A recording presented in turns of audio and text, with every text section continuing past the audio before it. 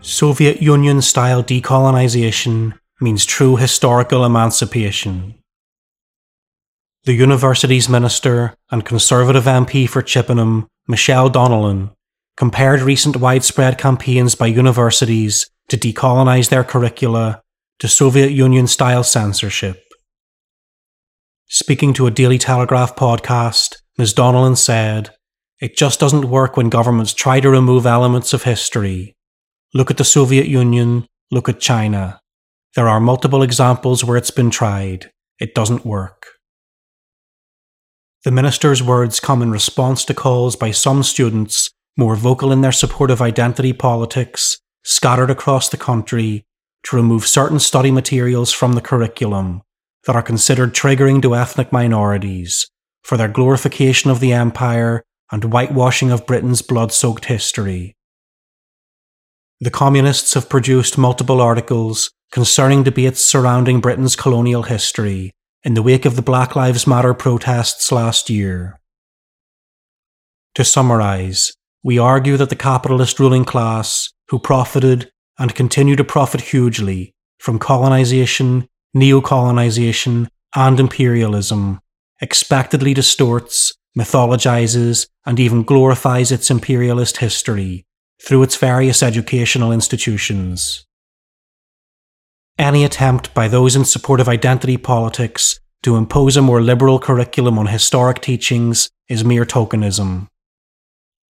The imperialists' historic and ongoing crimes can only be truly exposed once the working class have removed the capitalist ruling class from power, installing in its wake a completely new and revolutionary ideological state apparatus, serving the interests of the toiling masses instead of the capitalist parasites.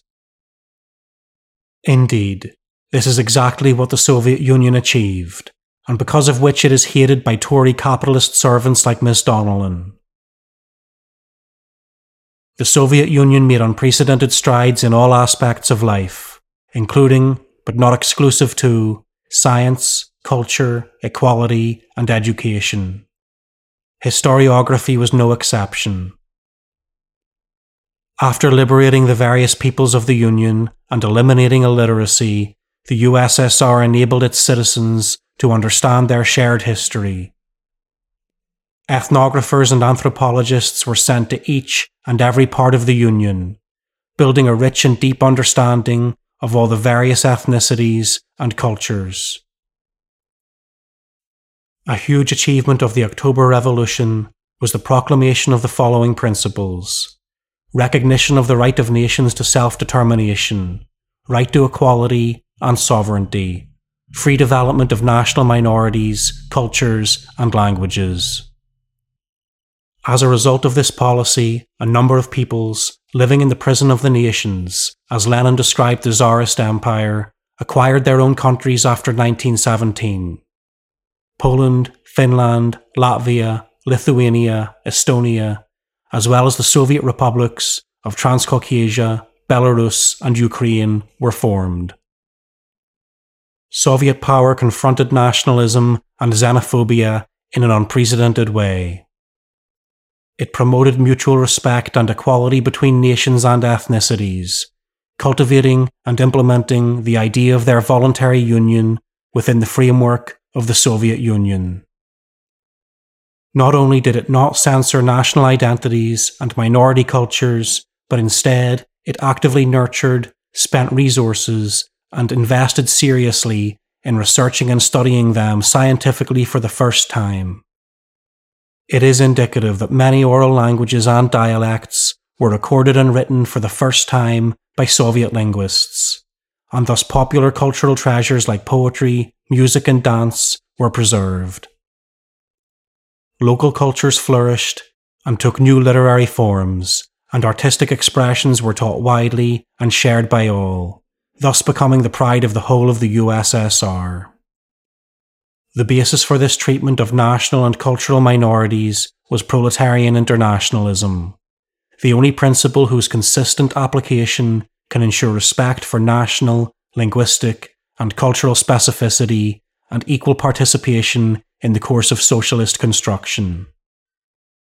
Capitalism, on the contrary, is based on relations of domination, subjugation, and oppression, hence inequality. Only under socialism can the peoples be freed from the shackles of class exploitation.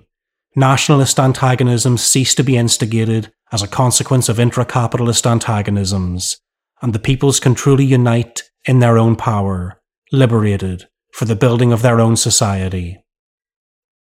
Ms. Donnellan's unsubstantiated accusation against the Soviet Union does not stem from her hatred for censorship altogether. Otherwise, she would be condemning her fellow conservative brethren who have banned schools from using teaching material that calls for the end of capitalism, claiming it to be an extreme political stance equivalent to racism, anti-Semitism, violence, and overthrowing democracy. No, her barefaced anti-communist rhetoric is purely second-nature reflex, ingrained into the psyche of the careerist puppets that dominate Britain's political class, to dodge criticism of their imperialist skewed version of history, their failed education system, and the inequalities that they generate.